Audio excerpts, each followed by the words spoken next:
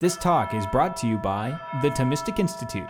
For more talks like this, visit us at ThomisticInstitute.org. So what we're looking at isn't necessarily the subjective aspect of resurrection, which is to say how it is that resurrection affects us, how we live differently in light of the resurrection. It's just looking at this insofar as we can historically, trying to investigate it historically.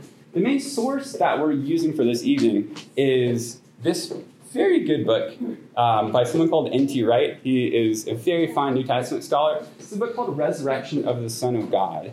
It is a book that a lot of people haven't read because it's like 700-something pages long. People really like read books these days. I've read the Action Bible. It was more than 700 pages long. It was 800 something. All right, she's proving me wrong. All right. I take it back. So there's one Berkeley student who's doing stuff. She happens to be 7 years old. So it's a big, long book. It's incredible, fantastic. I have a huge amount of appreciation for Wright and his work. He's someone who's taught me a lot. He's probably whoa, that was scary. He also wrote an endorsement of my book, which probably single-handedly sold like half of the copies of it that have been sold. So I have appreciation for him on those grounds as well. What we're going to, oh no, wow, this is, that was really cute how you did that, buddy. I hope that the people who are listening to this, who aren't here, really, really enjoy this. Trying to piece together what's actually going on. The sort of sounds of the corpses falling down on the tile here. So what Wright does, and this is, I think, is really good if you're thinking, hey, we're getting to Easter. Easter's next week. UC Berkeley students cry a lot. Everybody's going to know it now. They just cry in the middle of class. We're getting close to Easter, and so it's interesting to think about the resurrection from a historical standpoint as a historical phenomenon and to investigate it historically insofar as we're able to. So one of the questions that Wright goes and asks, and it's, I think, a great historical question to ask, is why did the Christian movement begin and take the shape that it did? So why did it begin? Why does it come into existence historically? And why does it take the particular, and we will say strange shape that it does? Those are the questions that we are going to look at this evening.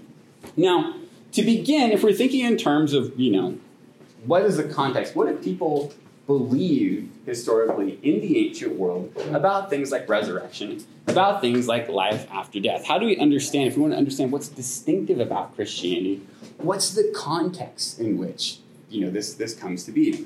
What we're going to look at is the views that we have of pagans, of Jews, and of Christians in this period. And it's going to be a bit simplified, but I think that will be okay. I'm kind of abstracting a lot of data that if you want the full form, Wright goes and gives you. It's very exhaustive, but just, I think, a fantastic book. And what you're going to see on the board here is you see, one, so life after death and life after death, which isn't maybe the best constructed sentence I've put together. What the heck does that mean? Life after death, and then life after death. This is something that Wright focuses on, and I think it's actually a really important and helpful distinction. So we think, what do we mean by life after death? Life after death is whatever happens to you after you die. So if we think of in terms of where does the soul go, whatever that happens to be. So that's life after death, the first category.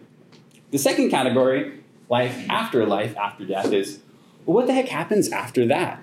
Do you just stay in that same state for forever, or is there something that happens afterwards? And that's actually a really helpful and important distinction to make between those two things. So let's explore these. What do pagans, Jews, and Christians believe about life after death, and then life after death?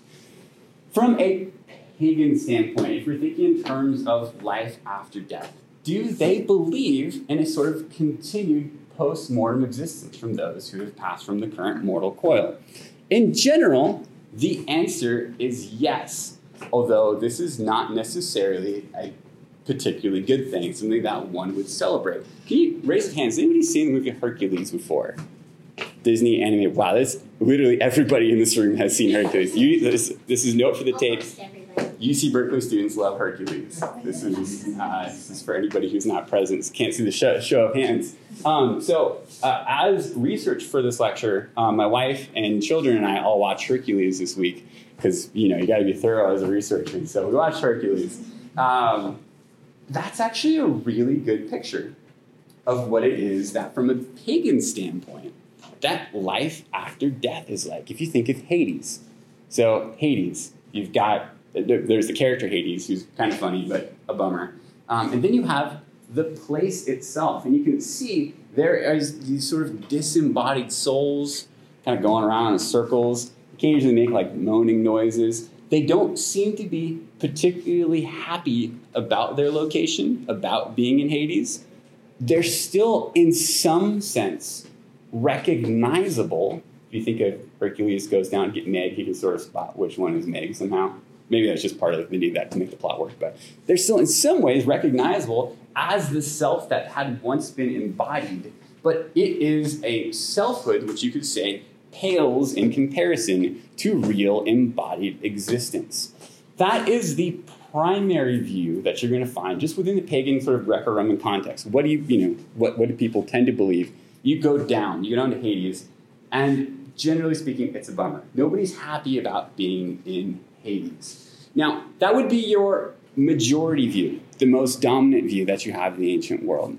Are there other views? There are. There are some people, you're going to find some Greek philosophers who just say, we just think there's nothing. Like, you just cease to exist. That's the end of the story. Most people don't believe that. And part of why they don't believe that is because you do have phenomena like people seeing people's spirits, ghosts, necromancy, actually doing things, strange things happening like that, sort of somehow accord with it. So most people do believe that there is a continued spiritual existence, but you do find some people who have a sort of minority report who, say, I just don't think that's anything. Just not that many people believe it. You also have another minority report, which is the Platonist view. Now, Plato, interestingly, believes, hello, welcome. Plato believes that, yes, there is a continued spiritual existence after death, but that this continued existence is actually a good thing rather than a bad thing. It's actually better in many ways than what it is that we have currently, because bodily existence, not so great from a Platonist standpoint. Spiritual reality, hey, we like spiritual realities, let's go for those. And so you have at least the potential to go and to experience some kind of good spiritual reality. Now, is it going to be a good spiritual reality for everybody? No. And this is actually this goes part and parcel with Plato's whole system. Like, why does he believe this? Well, part of why he believes it is he believes that justice is a real thing. That right and wrong are real things. Goodness, badness are real things. And also that justice is something that God or the gods hold us, accountable for. Is justice fully worked out in this current lifetime? Usually no.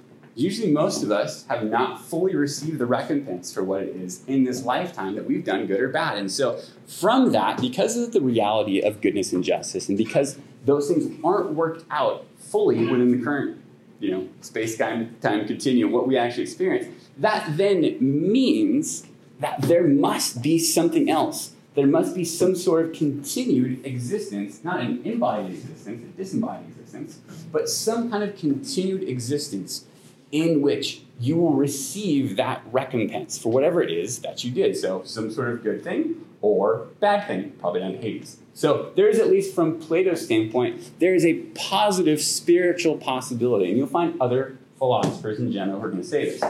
Is that the majority view? No, it's not. You'll find it among philosophers. Overall, if you're going to a pagan funeral, there's not going to be a whole lot of smiles there. There's not a whole lot of hope there. The person is gone. They're likely in Hades. They're not coming back from Hades. And that's kind of the end of the story. There's not a whole lot that you can say. You can, pour out some libations. You can watch Hercules. There's not a whole lot that you can do about it. So if we say, do they believe in life after death? We can say, probably sad face. Probably sad face. It's probably life after death, and it's probably not going to be great. What about life after death? Do pagans believe in life after death? That's to say, if you get people in Hades, do they ever get out of Hades? This is really interesting. You're right, it was fantastic here. The answer, quite uniformly, is no. Nobody makes it out of Hades. Once you're there, you're gone. Now, it's actually really fun. The only exception that you can really find to this is actually the myth of Hercules. In the myth of Hercules, you see that there is somebody, goes down, gets, I don't think she's actually named Meg in the non-Disney version, but we'll call her Meg still. Gets Meg, goes and brings her back to a sort of continued body existence. If you look within all of ancient pagan rites, that is the only thing that you're going to find. Pagans are absolutely clear. Once you're gone, you are not coming back. And the myth of Hercules, though it's a cool story, there's ways in which you can see that, it's probably easier than most pagan myths to market to a somewhat Christian America. It's like you can see why I picked that one. Though there, you have that story, nobody is taking that story in any kind of literal way. It's just one myth among other myths, and the myths are themselves pretty weird. And so this is par for the course that you would have a myth that does a bunch of weird stuff. Beyond that, you're not going to find anything. And nobody is asking, saying, oh gosh, Hercules, can we pray to Hercules and, maybe he's going to let us out of Hades? It just doesn't exist. You're not going to find anybody saying anything along those lines. So here we have probably for life after death. When it comes to life after death, our answer would be, hey guys, not a chance. Not a chance. You are not coming back. And there's something that's interesting about this. It's not even clear from a pagan standpoint that coming back would be desirable. Yes, if you have this sort of general view, does existence, is that better than non-existence? Yeah, but if you kind of hold to the pagan Platonist view and you think, well, actually, it's the spirit that's good, and the body, matter, those kind of things are bad, it's not necessarily even clear that coming back to some sort of re-embodied existence would itself be something that you would want. You're going to have variations within the pagan world as to is that a good thing or a bad thing. So that's pagans. What do pagans believe about life after death and life after death? What about Jews in this early context? What do they believe? Here, we're going to see there is more than one side, and we're sort of on more familiar territory when it comes to this. So if you think of the Sadducees and the Pharisees, can somebody tell me what the Sadducees believe? What do they believe about life after death? Anybody? Yes? Sadducees believed that they go to Sheol, and then the Pharisees believe just nothingness. So it'd sort of be the other way around. So you would have the Sadducees, who it seems only took the first 5 books of the Torah as authoritative. And the way that it goes, it says this in Acts, Lucas says, they believe in neither angel nor spirit nor anything. They're, in a sense, sort of materialists. They just kind of take the world as it is, and they don't seem to place any kind of credence in the idea of a continued post-mortem existence, which leads to the joke about the Sadducees. They don't believe in the resurrection, so they're sad, you see. I know, it's an awful joke. It was told me by another biblical scholar, and it's like, as a way to remember the difference between Sadducees and Pharisees, it works so well that you can't not make the joke, but then nobody invites you back for speaking events, which is really unfortunate. So anyway, I'm glad we had a chance to do this once. It's been really nice meeting you guys. So that's the Sadducees. They hold to just the first 5 books of the Torah, don't take this as a sufficient basis for ideas of resurrection, continued existence, or anything. That's just all they believe. What it is, it's everything that you see, that's kind of what you get. They, within Judaism in this period, are a minority. They might be the people officially in charge of the temple, or at least a lot of it. They are a minority of Judaism in the time of Christ. Most Jews do believe in continued existence. Now, what does that continued spiritual existence look like? Well, from the standpoint of the Pharisees, they are not very specific about this, besides that there is something. People continue on. And so, whether that's going to be a great thing, whether it's going to be a bad thing, you have ideas like Sheol, which corresponds conceptually with ideas of Hades. So you think of like the Septuagint translation translates Sheol into Greek as Hades, and so there's definitely conceptual overlap between the Greek idea and the Hebrew idea. So Do you continue in Sheol? Maybe there's something like that.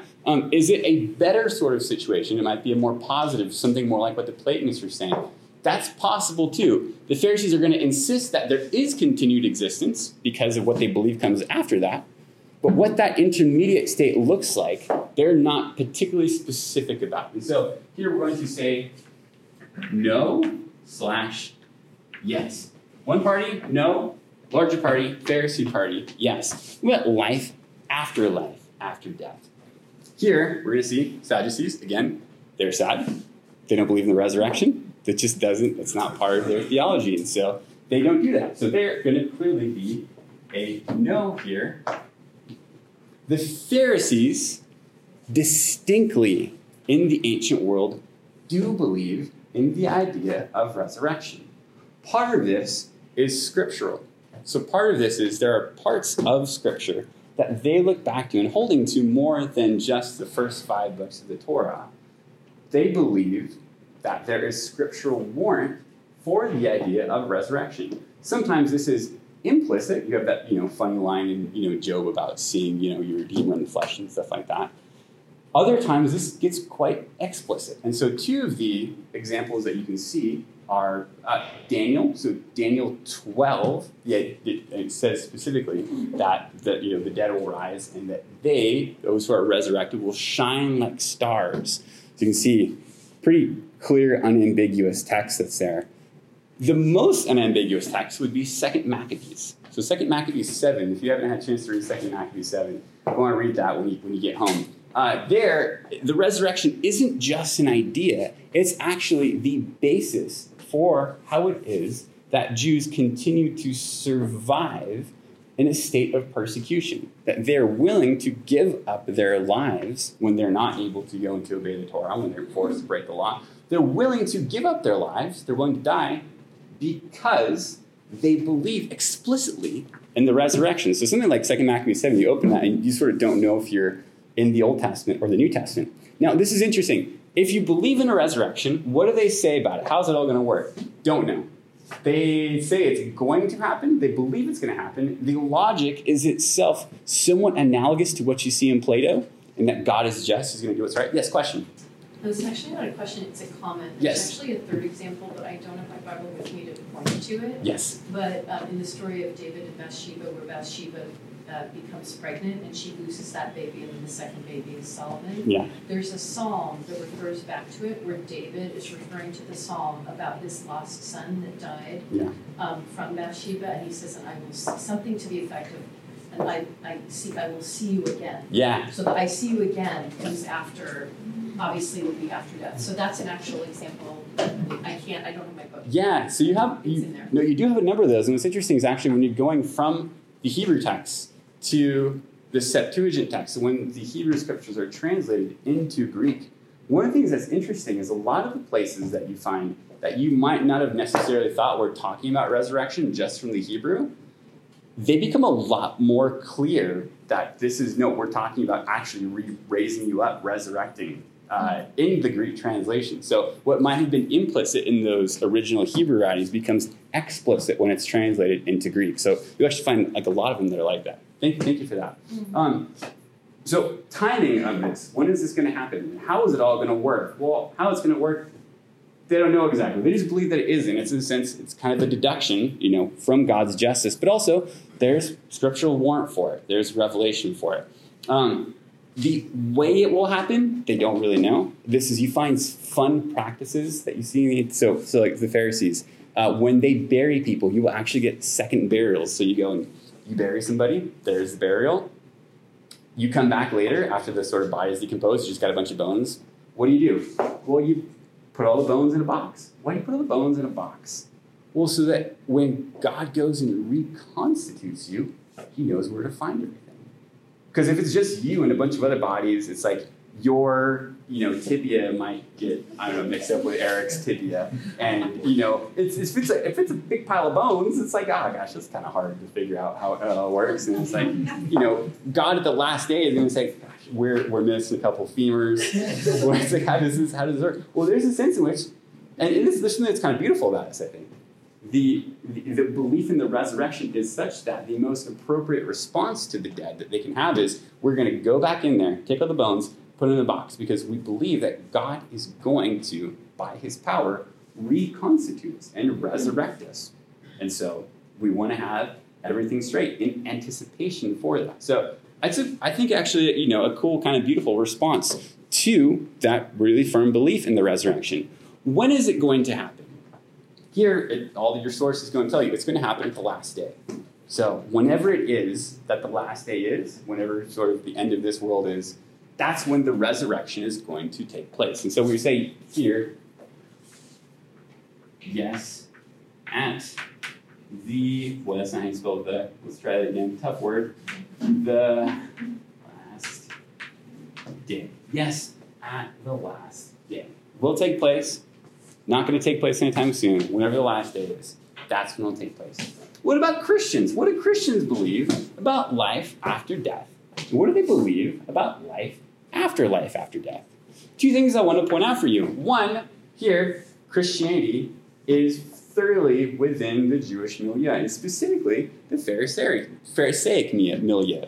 When Paul in Acts, for those of you who are taking the Acts class, I think we've got at least one over here, when Paul in Acts goes and says that I am a Pharisee and I'm the son of Pharisees, I don't think that he's just making things up in that context. I really think that he holds to still that Pharisaic hope, which in his view is now a realized Pharisaic hope. So it's firmly within the Jewish context, within the Jewish milieu, but it is modified. Well, how is it modified? Well, a couple things you can say.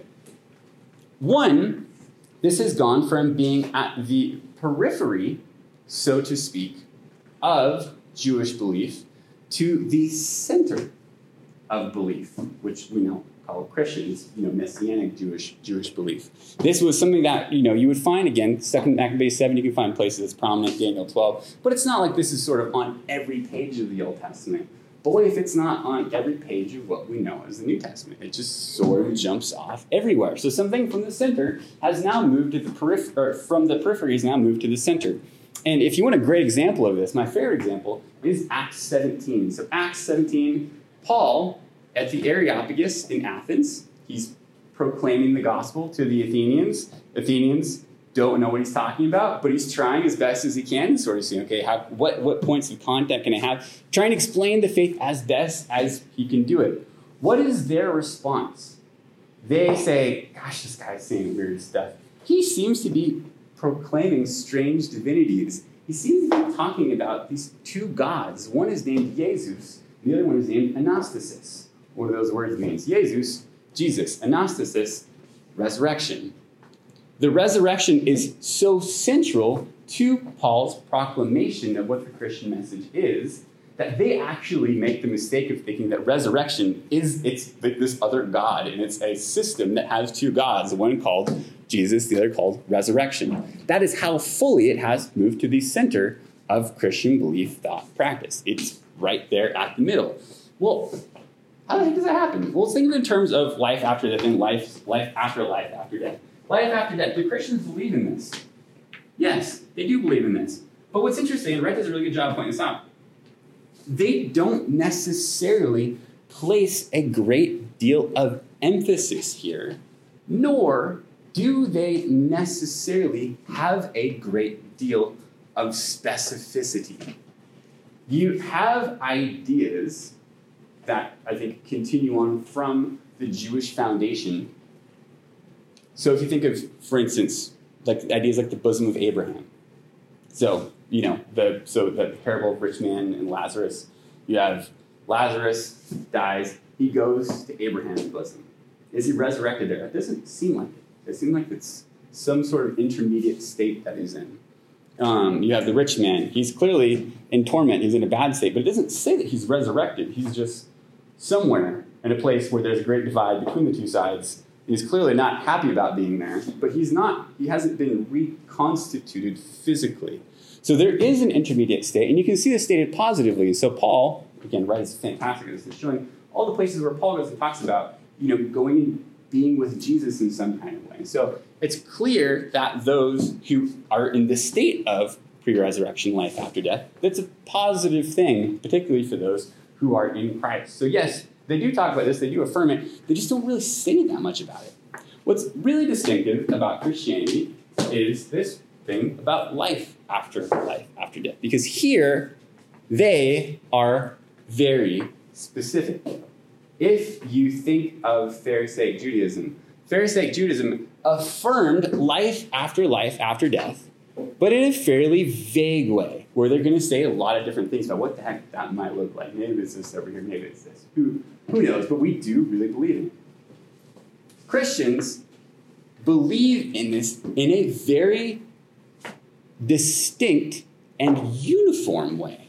They're all putting all of the emphasis here and saying things that are very specific as far as what this is going to look like. And so if we try to answer this question, I think the best way to do this is you guys aren't going to believe this. You guys aren't going to believe this. What does that mean? Well, what Christians mean when they say you guys aren't going to believe this, I just made that up. That's my summary of you guys aren't going to believe this, because it's kind of unbelievable. Yeah, so the whole framework, same framework. You inherit the Pharisaic framework. Here's the crazy thing. The thing that we all thought was going to happen at the last day, like the end of time, that's everybody's going to happen. You get a resurrection of the just and the unjust, and God's going to go and give everything kind of recompense. That thing that we've been talking about happening at the last day, turns out it just happened to one person specifically. And not like sort of any person, to somebody who we actually believe was God himself. This has taken place in history, and we have seen it and are attesting to it. Now, to people in Athens, that sounded like crazy talk. To people in Judea, that sounded like crazy talk. People pretty much everywhere, that sounded like crazy talk. But this is what they just kept saying. Look, we have seen this with our own eyes. This also explains, have you ever read the New Testament before and thought, this is weird, because you read one page and you feel like you're living in the end times, like, hey, it's the end times, this is the last days. And then you read the next page and it seems like, gosh, it's the beginning of a brand new world, and you can't really figure out which one it is. Like, you have this sort of, like, it's it's kind of like the, the already not yet kind of thing that people talk about in theology. It's just this weird feature of the New Testament. You can't tell if it's the end of the world or the beginning of the world. That actually seems like that, in a sort of oblique way, perfectly expresses what you're looking at here. Because the thing that Jews believed was going to happen at the last day has happened in human history. But human history has continued on. Well, what does that mean? Well, it would seem to me that we're in the last days, but also, theologically, would seem to indicate that there is a new beginning that is taking place, if you sort of look closely at the phenomena. So that is, if we're thinking in terms of what the Christian movement believe about this, that's a sort of quick summary. If you guys don't believe this has actually happened historically. This happened to one person, and from this one person, this is the destiny that we all ourselves are going to have.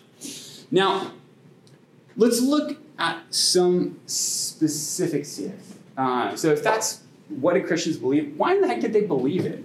Why would they believe something like that? What historical reasons can we say for something so strange coming into existence? Well, what we're going to look at, we're going to look at Paul, we'll look at the Gospels, and then we'll kind of summarize a bit of material. And so we have Paul, who's writing in the 40s and 50s. One of the things that's interesting when you look at his writings, the resurrection is something that he barely ever describes. There's very few places in his writings that he say, like, hey guys, so there's this thing.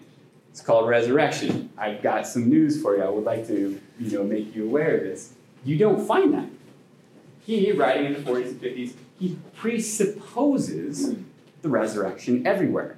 The people who he's talking to, they all already know what the resurrection is. And so you're, in a sense, entering a conversation which is already taking place, where they sort of know the terms. And the best that we can do is we could go and sort of hear those conversations. And hopefully there's going to be places where he goes and reminds you of what it is that we're all talking about when we're talking about resurrection. the best place for this, if you want to get a sort of one spot for what it is that Paul believed about resurrection, what it is that the churches believe about resurrection, we can take one chapter from one of Paul's epistles. So we'll take 1 Corinthians 15. 1 Corinthians 15, not written at the beginning of Paul's career, not written at the end, probably somewhere in the middle, so somewhere around like 53 is when he goes and writes this. It is a sort of classic statement of what the resurrection is. I'm going to read this whole passage to you. So if you brought Bibles, go ahead and pull them open. If not, I will read all of this for you, and then we'll talk about some of the details. Again, from a standpoint of somebody studying early Christianity, this is one chapter of one book. And there's a lot of other chapters, and there's a lot of other books. But if we're going to take one thing to start with, I think this is a valuable one, because what Paul is doing here is Paul is referring back to material that he had himself received previously. So if we're trying to get back to, hey, what's the earliest origins of this? It's a really helpful source. So I'm going to read this for you. If you have any Bibles with you, feel free to follow along. This is mostly Catholics. You guys don't have Bibles with you. Who am I kidding? Come on.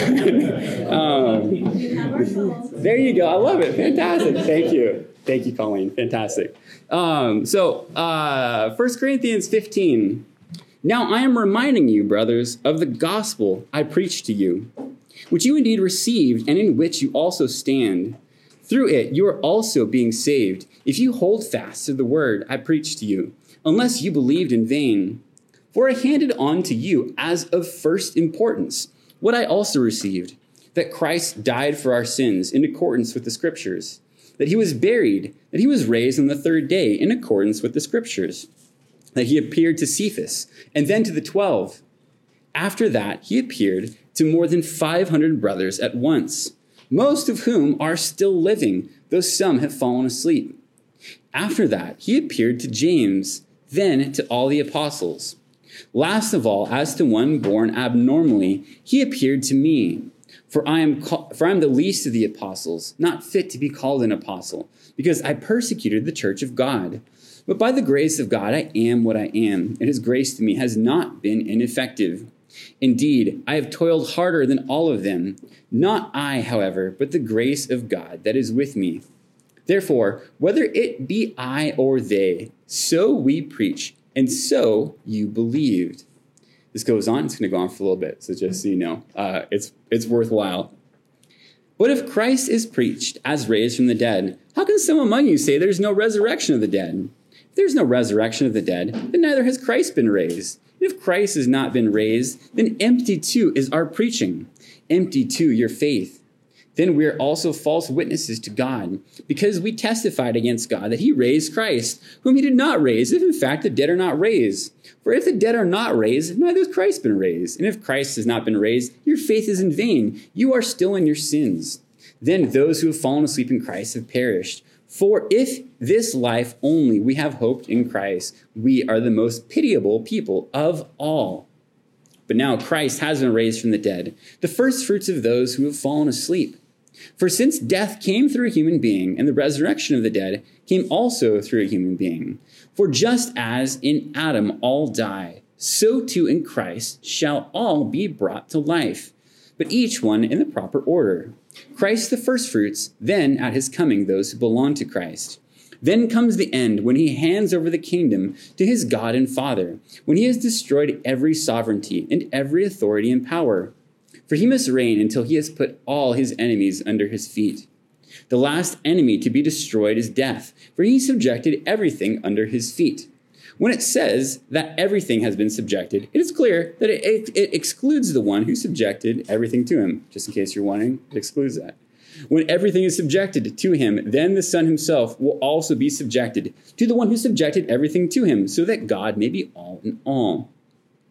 Otherwise, what will people accomplish by having themselves baptized for the dead? It's a great question, Paul. If the dead are not raised at all, why are they having themselves baptized for them? Again, good question. Moreover, why are we endangering ourselves all the time? Every day I face death. I swear it by the pride in you, brothers, that I have in Jesus Christ our Lord. If at Ephesus I fought with beasts, so to speak, what benefit was it to me? If the dead are not raised, let us eat and drink, for tomorrow we die. Do not be led astray. Bad company corrupts good morals. Become sober as you ought and stop sinning, for some have no knowledge of God. I say this to your shame. But someone will say, how are the dead raised? With what kind of body will they come back? You fool, what you sow is not brought to life unless it dies. And what you sow is not the body that is to be, but a bare kernel of wheat, perhaps, or of some other kind. But God gives it a body as he chooses, and to each of the seeds its own body. Not all flesh is the same, but there is one kind for human beings, another kind of flesh for animals, another kind of flesh for birds, and another fish. There are both heavenly bodies and earthly bodies, but the brightness of the heavenly is one kind, and that of the earthly another. The brightness of the sun is one kind, the brightness of the moon another, and the brightness of the stars another. For a star differs from star in brightness. So also is the resurrection of the dead. Here, if you just think to yourself, Paul, where did you get this inside information? You as a Pharisee, how do you suddenly know about all these things? Well, we'll see what we find. So it is also with the resurrection of the dead. It is sown corruptible. It is raised incorruptible. It is sown dishonorable. It is raised glorious. It is sown weak. It was raised powerful. It is sown a natural body. It is raised a spiritual body. If there is a natural body, there is also a spiritual one. So too it is written, the first man, Adam, became a living being. The last Adam, a life-giving spirit. But the spiritual was not first, rather the natural, and then the spiritual. The first man was from the earth, earthly, the second man from heaven. As was the earthly one, so also are the earthly. And as is the heavenly one, so also are the heavenly. Just as we have borne the image of the earthly one, we shall also bear the image of the heavenly one. This I declare, brothers, flesh and blood cannot inherit the kingdom of God, nor does corruption inherit corruption. Behold, I tell you a mystery. We shall not all fall asleep, but we will all be changed. In an instant, in the blink of an eye, at the last trumpet. For the trumpet will sound, and the dead will be raised incorruptible, and we shall be changed. For that which is corruptible must clothe itself with incorruptibility, and that which is mortal must clothe itself with immortality. And when this which is corruptible clothes itself with incorruptibility, and this which is mortal clothes itself with immortality, then the word that is written shall come about. Death is swallowed up in victory. Where, O death, is your victory? Where, O death, is your sting? The sting of death is sin, and the power of sin is the law. But thanks be to God, who gives us the victory through our Lord Jesus Christ. Therefore, my beloved brothers, be firm, steadfast, always fully devoted to the work of the Lord, knowing that in the Lord your labor is not in vain. A couple of things I want to note for you. At the beginning of that text, you have the thing that is passed on. So what Paul says, I remind you of what it is that I gave to you back when he was first in Corinth, which isn't even here in 53. What I passed on to you as of first importance. So what it is that he himself received from the apostles. This, depending on when you go back to the conversion of St. Paul, is either going to be sometime probably in the late 30s or sometime in the 40s that he would have received this. What you have is an early creedal statement. It's a summary of how it is that the resurrection worked, what actually went into place historically when all these things happened. So that's what Paul is giving you. And we're going to come back to that and see how that actually relates to some of what we see in the Gospels. The other thing I want to point out for you is you can see Paul, when he's talking about the way that our individual resurrection, if we pretend we're all like Corinthians, the way that our individual resurrection will work, it is based on a specific example. And so there's a sense in which he kind of has the prototype. He has seen the way that this works in real life. I know it's crazy. And having seen the way it works in real life, he can then say, this is how it will work for us as well. There is a specificity which from a historical standpoint is extremely curious because you do not find anything like this either within the Jewish milieu or within the broader pagan milieu. So what the heck is going on here? Well, let's look at some potential objections. You think let's be good skeptics here, because you can't just take him for his word. Well, what if he just thought about, he just thought Jesus was God or the Messiah or something? That is why he believed in the resurrection. He thought Jesus was God or the Messiah or something. I think that's a good objection. Here's the issue with that. Think about, somebody answer me, where is the place in the Old Testament where it very clearly goes and says that God or the Messiah or somebody like that is going to raise from the dead and be resurrected? The answer is there's not an extremely clear one like that. Now, we can post facto go back and look at these texts and say, oh boy, that seems like a cool hint of that. That seems like a cool hint of over here. You can sort of put the pieces together afterwards. But in Jesus' own day, there wasn't a whole lot of people looking around saying, oh man, could you let me know when God shows up and dies and then resurrects, because then I'll really know that he's God or the Messiah or fill in the blank. You just don't historically see that. That's not the way it works. If anything, the argument works the other way around. Paul, what is he convinced of first? Even before he's convinced of the identity of Jesus, he is convinced of the resurrection from the appearance that he has in Acts 9. He sees Jesus. He is himself blinded by Jesus. This isn't just a sort of spiritual thing. Usually ghosts don't blind people. I don't know if you've seen a ghost recently. They're usually not that hard on the eyes. If you think of Casper, you just kind of see through them, When was the last time somebody was blinded by a ghost? No, I can't see anymore. I can't think of a ghost story. Maybe the ghosts you guys see do that. But usually that doesn't happen. That's not what happens to Paul. What he sees is so real that he can't even see with his natural eyes anymore. And so after this experience, what does he do? He starts reasoning and then goes, yes, girl? It's a little bit like when Peter thought God was a ghost. It's a little bit like when Peter thought God was a ghost. You're absolutely right. It's my daughter. She's really cool. I'm going to be like her when I grow up, and then you're all going to really like me. That is pretty amazing. You're so sweet. I give her a huge allowance to say things like that. Good work. Keep it up. So if anything, the argument actually works backwards. Paul doesn't go and think, oh yeah, well, I have to make up this resurrection to fit this sort of idea that I have of God and the Messiah. Paul starts with the resurrection. That is the first thing he encounters in Acts 9. That's the first thing he knows is, boy, this guy that was dead is not dead anymore, and that's why I can't see.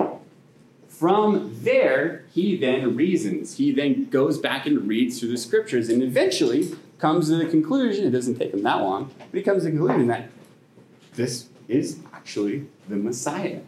This is the one that we have waited for. So this is a good objection. It is just backwards. The idea is backwards. Let's think about the Gospels. If that's a quick summary of Paul and the resurrection, what about the Gospels? The Gospels are 4 resurrection portraits, and they're 4 different resurrection portraits. I can't emphasize this enough. Though they have overlap, they really seem like they are independent sources. Jarrett is in our Gospels class right now. He can tell you, we've been looking at this. They're 4 really independent sources that we have. Let's think about this. Some people might say, okay, well, yeah, Gospels telling you Jesus came back from the dead, fun, fantastic. But these are later writings, and they're later writings which reflect the church's own concerns, not history. These aren't like historians doing real historical things. They're just talking about the things that mattered to them later on. Well, it's an interesting idea. I think it's valuable for us to give as much, force to that as possible. Now, as far as them being later writings, in general, if we're thinking in relation to Paul, that's probably correct. Now, nobody actually really knows when the Gospels are written. I have sort of my own views when I think the Gospels are written, but the dating of the Gospels is like the ultimate Rorschach test. It tells you, you tell people about yourself when you say when the Gospels are written. You can really give plausible dates from, I don't know, the 40s up until 80s, 90s, and you can make good cases for a lot of things. Personally, I tend to date the Gospels in the 50s and 60s. That's just the way that the dating makes the most sense to me. But if somebody says, I think it's dated in the 90s, you can make good arguments for that. Or even earlier, I think you make good arguments for things like that too. In general, however, the objection's probably correct. These are probably later writings. One of the fun questions is, if they are later writings, what are they then preserving? Are they preserving material that's just sort of all generated then? Or does it get earlier material? We'll look at that. What about the idea that it reflects the church's own concerns? That these are, we're talking about ourselves. I'm the community of Matthew, the Matthean community, and we're talking about the things of the Matthean communities. That's why we're worried about being resurrected, and so that's why we're going to talk about all these kinds of things. And so we're sort of talking, to ourselves about ourselves. That's sort of the way this is portrayed sometimes. Well, it's good if we're trying to engage with an objection like this to ask some questions. So if that is the case, that these are not actually historical, but just reflects the church's own ideas, concerns from later periods, why is it that, one, they are not harmonized? Why are the gospel accounts not harmonized? If you read the 4 gospels accounts, and this is great fun, you go back and you look at these things, they give you different data. They are not all saying the same thing. Actually, in some ways, there's people who can be troubled by the differences in data that you get. So let's talk about a couple of examples here. How many angels are there at the tomb? We don't get exactly the same. 1, 2, 5. Who knows? They're not reported in identical ways. What about how many women show up at the tomb? That's a good question. How many women show up at the tomb? You kind of go back, you look through the gospel and say, well, there's different women who are there. And it says that, maybe this one then, maybe this one over here. It's a good question. How about when Jesus goes and, appears, where is he appearing? Is he appearing in Galilee? Is he appearing in Jerusalem and Judea? Where is he appearing? Well, they don't all tell you exactly the same thing. Now, this, I think, is fantastic because the accounts, if you put in work, they are harmonizable. You can take the 4 accounts and figure out ways in which you can reconcile and synthesize all the data, but they're very clearly not harmonized. Well, what does this mean? Well, let's say you and your friends are going and you're stealing cookies from the cookie jar. And your mom said not to do it, but you're doing it anyway, and then the cookie jar goes and breaks, and you're like, oh no, it's a broken cookie jar, what are you do? What do you and your friends do? You all talk to each other, and you get your story straight. You all say, okay, here's what happened, fill in the blank. This is what, and that's why the cookies are everywhere, and there's no more cookies, and there's a broken cookie jar. Because this film, I don't know, there was a lion that jumped out, it escaped from the zoo, and it came through the window, knocked over the cookie jar. You just make sure that story is straight, it's consistent. That is not what you're looking at here. You really have 4 independent witnesses. So if this is just made up later, why don't they seem to reflect the kinds of things that people say when they're making things up? Why do they not share in those characteristics? Why are the stories not harmonized? Second question, why is there so little Bible in these accounts? Now, this is a bit of a subtle point, but I actually think this is really fun. Think of this. If you look in the resurrection stories, you might think, oh, we would expect that if you're talking about resurrection, they are going to take the biblical language and the terms that they have and sort of harmonize that to what you see in the Old Testament. And if somebody was to say, I'm just going to make up a resurrection story, I don't know if it occurred or not, whatever, but I'm just going to make up the story because that sounds like a fun thing to do. Well, you'd probably think if you want to make a plausible story, you'd probably go back to the Old Testament. You'd probably go back to Daniel 12, right? The resurrected, they're going to shine like stars. It's going to be really fun, starry and things. You don't see that. If you look in the resurrection narratives, who is shining like a star? Nobody shines like a star. Jesus does a lot of things, a lot of unexpected things. He's not shining like a star like Daniel 12 is. Like says, the resurrected are going to do. So whatever is going to happen, if they're making up a story, they didn't think to go and to harmonize it with what you find in the Old Testament. What about question 3? How would how would somebody answer this? If it is the case that this is made up, it's just sort of reflecting the church's own concerns, why is there no personal resurrection hope if you are looking in the resurrection accounts? Now, this is actually really interesting because the whole idea of this is that it's written reflecting what the churches care about. When chances are, they don't just care about this guy being resurrected, they probably care about themselves being resurrected. And how is this going to work in our own lives? good luck if you were going through the 4 Gospels and the 4 resurrection narratives. Good luck in trying to figure out anywhere where you get a hint that you yourself are going to be resurrected. That's actually a really interesting point. You don't see anything that's there that goes and talks about how either the apostles or later Christians or generations of believers, anybody is going to be resurrected. It just focuses on the resurrection of Jesus.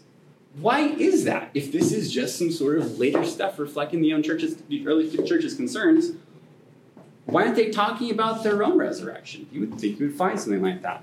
What about number 4 here? Why, if this is the case, this is some sort of inauthentic, it's made up, why do you get such a strange Jesus? Who would make up a resurrected figure like this? If you think of the kinds of characteristics, the kinds of things that you see Jesus doing in his resurrected body, they're not the kinds of things that anybody guessed that a resurrected person would do. So, for instance, he is asking them to eat things. He goes and says, do you have any fish? It seems as though they did not believe that he was, more than kind of, Casper the Friendly Jesus. Like, they couldn't get out of that. And so he goes and he asks them for fish, and he eats it. Well, who would have thought who thinks that? Oh, then also, guess what he does? He passes through walls. Here's a locked room, and then he just sort of shows up. I'm just going to be over here. How does that work? It doesn't make any sense. He shows up randomly, all kinds of places. People don't recognize him at first, and then suddenly they see who he is, and then he just vanishes, poof, he's gone. What about this physicality? Now, it's interesting. Right? He invents a term to describe the resurrected physicality of Jesus, and he calls it transphysicality. Transphysicality.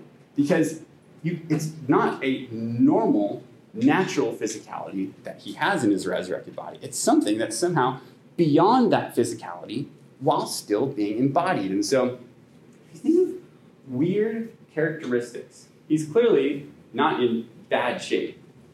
He also still has the marks in his hands and in his side.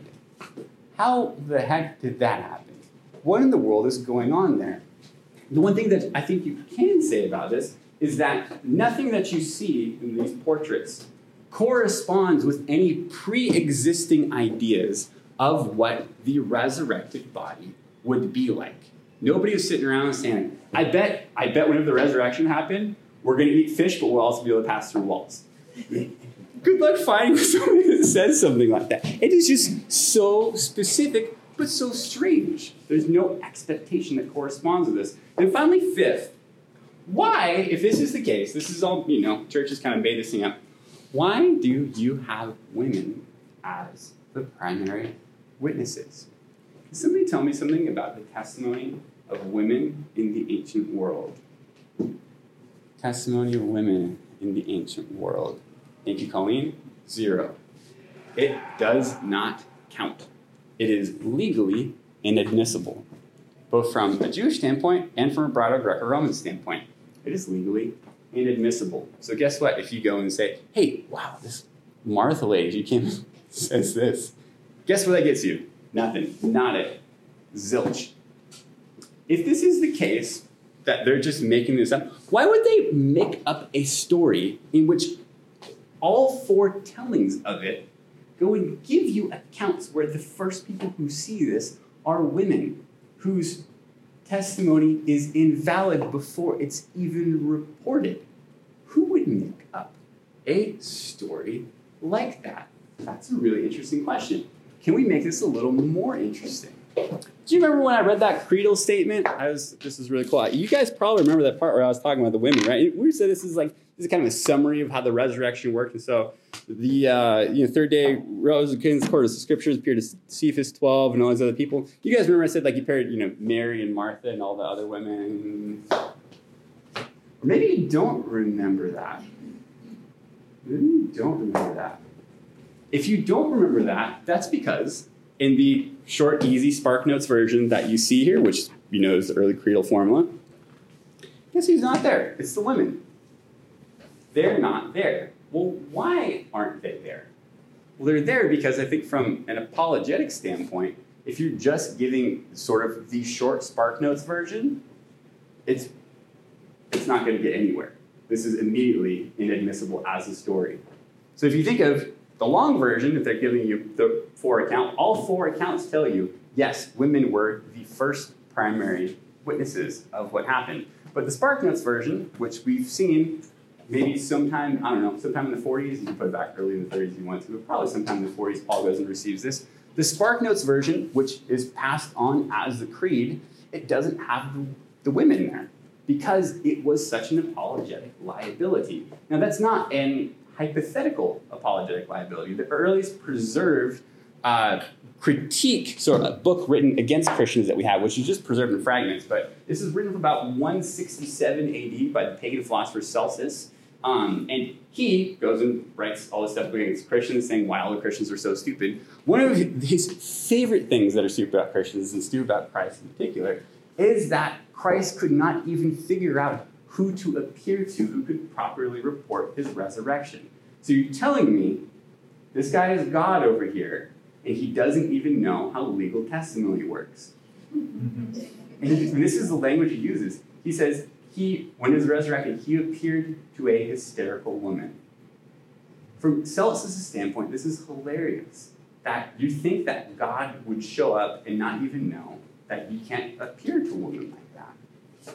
The one thing that I think you can say, if you're thinking of those 4 gospel accounts, it's very hard to figure out how it is that anybody would have made this up, who would make up a story like this that's going to go and really make things more difficult for them. What does that mean? That means that the 4 stories you have preserved in the Gospels actually, in a sense, go back before Paul. They go back historically before that creedal story, or before that creedal statement. Now, does that mean that the 4 Gospels are written before, 53 or 40, whatever it happens to be? Not necessarily, but whatever it is, the traditions that they're drawing upon, they are clearly earlier than that creedal statement that Paul received in the 40s. You were either getting pushed back into the really early 40s or getting pushed into the 30s when it comes to where these 4 accounts come from, which is, if you think about the 30s, is basically when all of these things took place. So those are some questions that you would have for this kind of objection. You think, oh gosh, that's really interesting. So let's think about this. This is kind of big picture. Why is it that Christianity came into existence? Why is it that the movement showed up, and why did it take the particular shape that it did?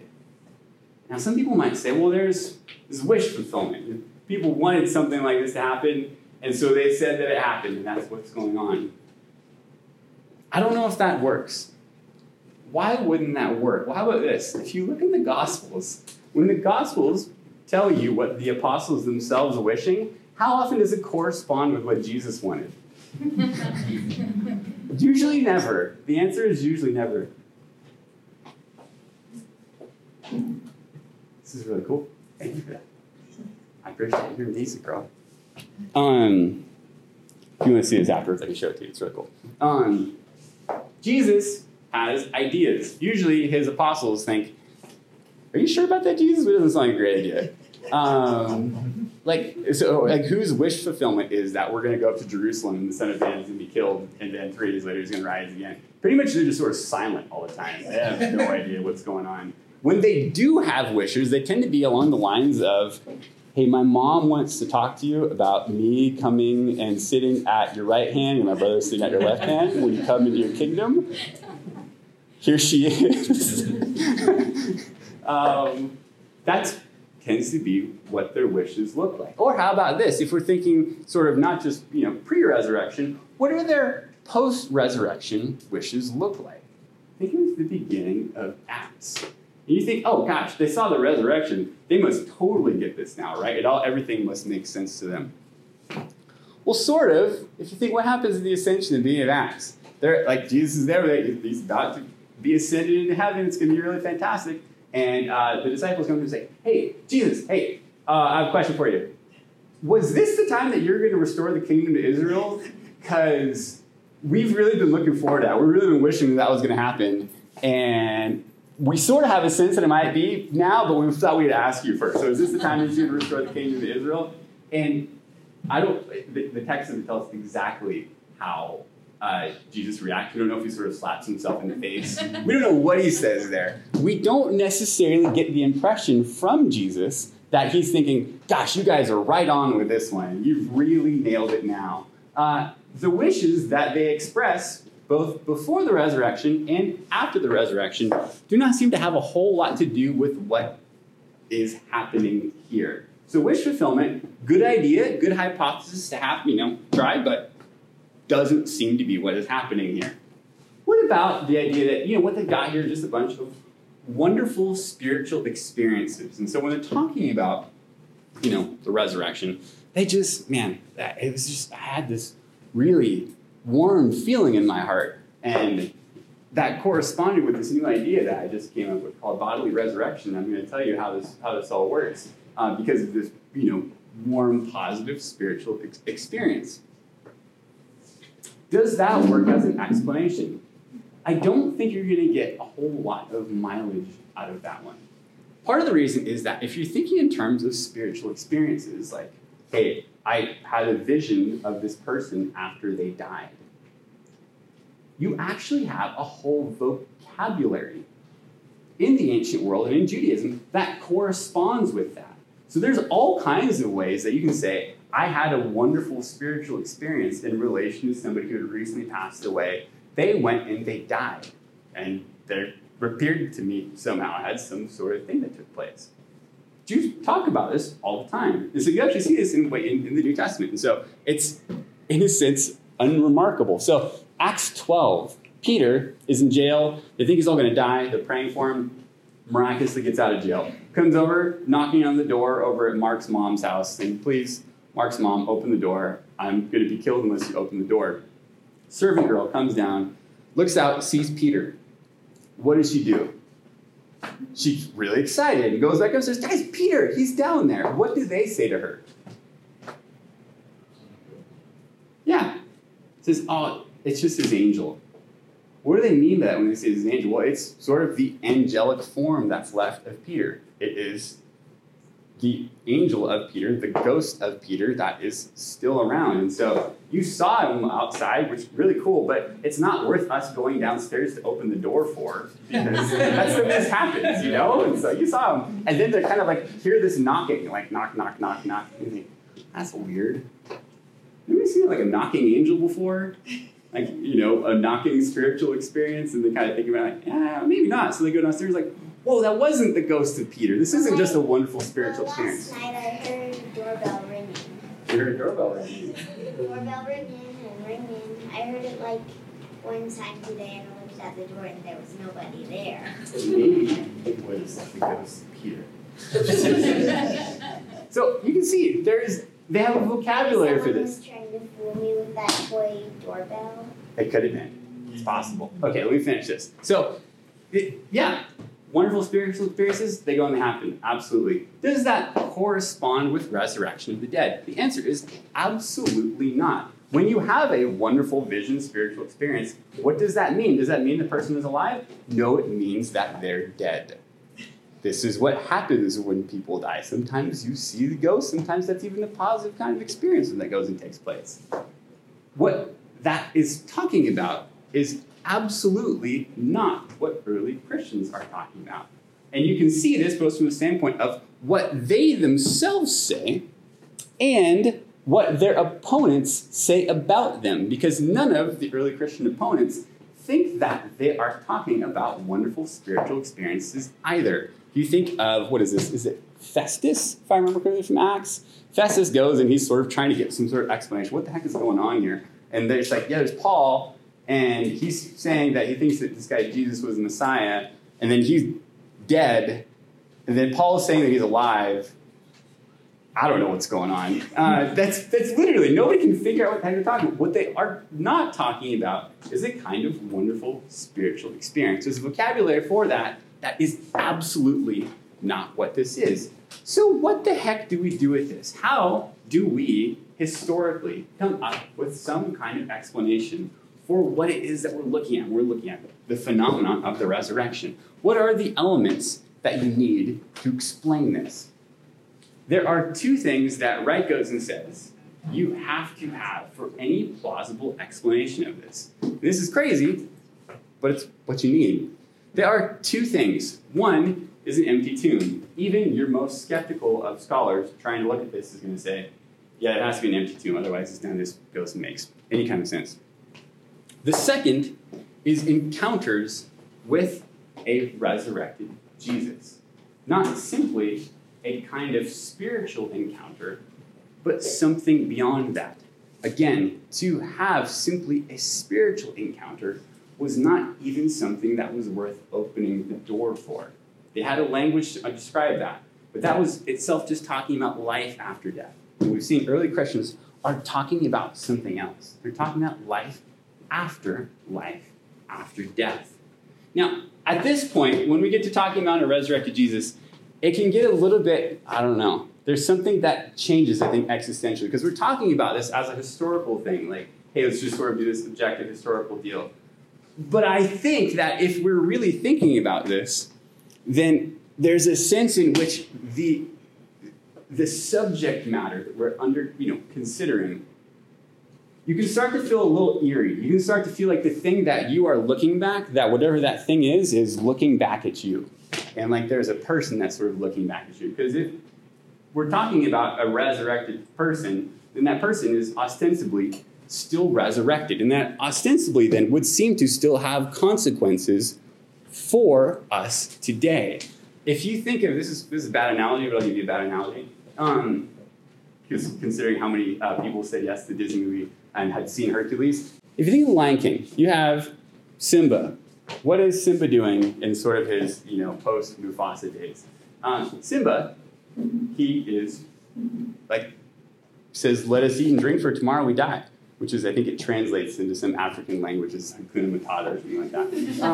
But it's basically quoting, 1 Corinthians 15 there. That is the worldview. That's the life that he has. Let us eat and drink for tomorrow we die. No worries for the rest of your days, etc. That's what his life is like. What happens? What gets him out of that? You would look at that and think, boy, that's never going to change. He's finally happy. He's doing what he wants to do. He has an encounter. That encounter then changes his life. It sends him away from the people that he loves the most, all of his friends, and it sends him in a direction which for him is very uncomfortable, is not necessarily what he wants to do, but he recognizes that there is a deeper reality to his life and that he has to act in correspondence with it. He has a job to do. He has to go to Pride Rock. He has to go and take it back. Now, what's interesting is that encounter is itself only a spiritual encounter.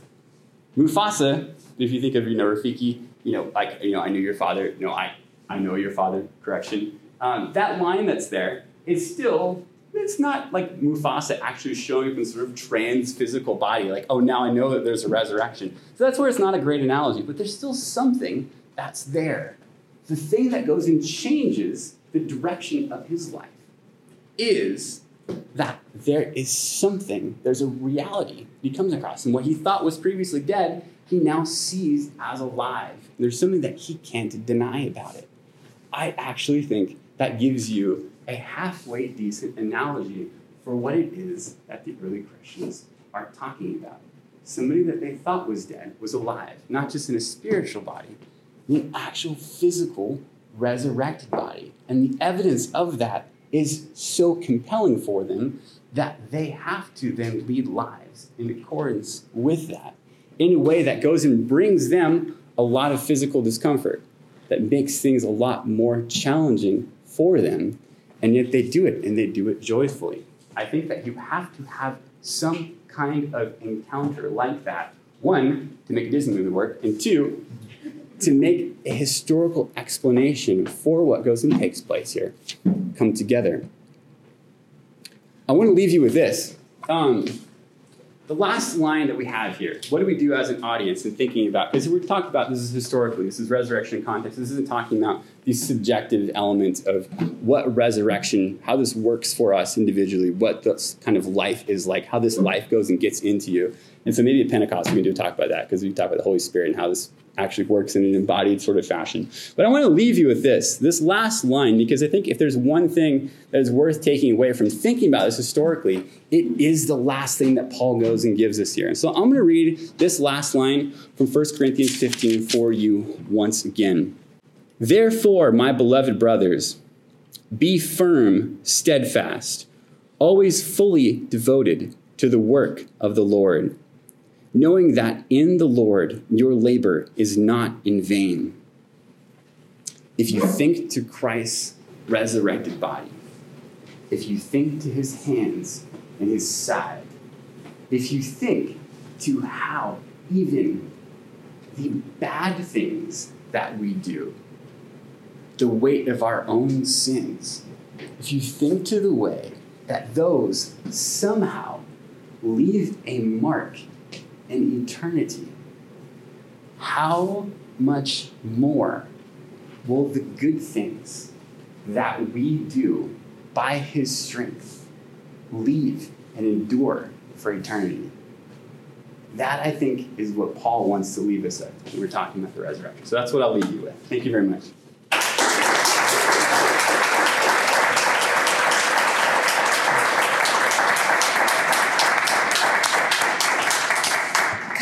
Thank you, Dr. Thomas. I'm going to leave this recording for a little bit because we got 2 minutes until we technically have to be out of this room. But I think that gives us enough time for at least one question. And if nobody from Berkeley comes to kick us out, then we can take another question. So if there are any burning questions for Dr. Thomas, feel free to raise your hand. I'll try and pick the first person who raises their hand. Yes. Slightly tangential, but I really have to ask this. Yeah. When you were going down the creedal formula in 1 Corinthians, you hit the point where God will be all in all. David Bentley Hart seizes upon that in his discussion of universalism. Romelli, the woman who with the trilogy of Apokatasis, seizes it. What is your opinion of that? Of that interpretation? Yeah, it's fantastic. So I will say that I am more open to the way that Ilaria Romelli talks about things like this, like, universal reconciliation, etc. I'm more open to that than I am the ways that David Bentley Hart goes and does it. Part of that is because David's just sort of been kind of a jerk lately. It's really hard. I mean, I don't know him personally. I know Ilaria is just we're in Oxford at the same time, the same seminar, and she's somebody whose work I have a high view of. But if you look at what she says about universal reconciliation, she's not super dogmatic about it, nor is it something where she is anathematizing people who disagree with her. Right. And I think that both of those things you could say are kind of the opposite of our friend Dr. Hart. And so I get a little worried with where Hart goes with this. When it comes to the full scope of the biblical witness and the full scope of the New Testament witness, and then how this goes and works in the early sources, I don't find either of their reconstructions to be really personally satisfying when it comes to how it is that they deal with what Scripture says about hell, last judgment, all kinds of things like that, and the consequences, the eternal consequences of our actions. I don't find myself to be personally compelled by the reading that either of them give, either of Scripture or the tradition. But I'll just say I have very little problem with Ilaria Romelli in the way that she does it. And I think that people who are trying to interpret Scripture in that direction, just sort of, in sort of an exploration, in a way it's kind of like, from Balthasar or something like that. I don't have much issue with that. Whereas it's harder for me lately to be as enthusiastic, during that kind of work. So anyway, thank you for that question. It's fantastic. No one from Berkeley has shown up yet. So, does anybody else have a question? saw your flipping hand, but I know you're holding up. Okay, I'm only you checking already, this. you already commented there. Anybody else? I have one more. I think, okay, if we have time, I think we'll go and then This is back. more a comment. I found the passage. Okay. It's actually not the psalm. I mean, I think there is a psalm, but it's 2 Samuel chapter 12, verse 23, which says, and I'm quoting from actually the Jewish Bible, so it says, "But now that he is dead," and this is David speaking of that son that died with Bathsheba, "but now that he is dead, why should I fast?" And he's speaking to Nathan. "Can I bring him back again? Question mark. I will go to him, comma, but he will not return to me, period." So speaking of, I will go to him after David passes, but his son will not return to him after death. So there's that explicit, David speaking about the afterlife and seeing his son again, which is something that I found really comforting when I remember reading that, in the Hebrew scriptures. Yeah, you can see other like good analogies for that. You think of like the patriarchs like Moses, who said, you will be gathered to your fathers. Right. That's the way it goes and talks about, dying. Which, if you think of, that would be a weird way of saying you're just gonna go in the ground and not exist for forever. Like, there'd be easier ways and clearer ways of saying that than you will be gathered to your fathers. And it seems to imply. Wow. We're talking about ghosts, the lights go out, and it's really exciting.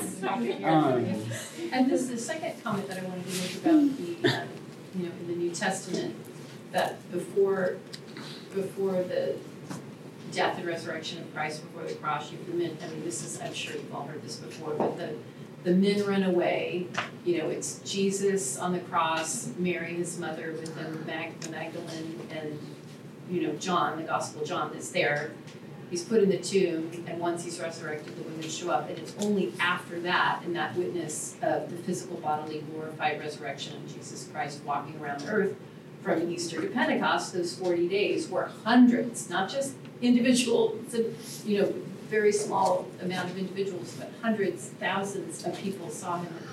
That's that man, And that's at the point where the men lost their fear, and said, "Okay, I'm going into it, and I will give my life now for this Jesus Christ person that we didn't understand what he was talking about before he died, was resurrected, and now it's like, okay, I got it, I get it, and they were willing to go to the ends of the earth. Yeah, and the women were already there. Just saying. I like it. No, I think it's accurate. Any other questions? It's beautiful. I think there's one in the back we didn't have yet. But maybe just before, Armand, you want to ask one? Kind of two questions. So the first one is, you mentioned in the objection that under the gospel part there's no personal resurrection hope, and so that kind of affirms the idea that it's not just the church's own concerns. If that's the case, where does the idea that us individuals will be resurrected come from? It's not in the gospel. And then the second question is, actually, I think it's okay, no, it's a great question. What's interesting is if you think of, C.S. Lewis makes this point, and he's right. In general, the Gospels aren't written for audiences who are not already Christian. Now, does that mean that there's no, non-Christian? I don't think so. I think it has, in general, broader audience in view.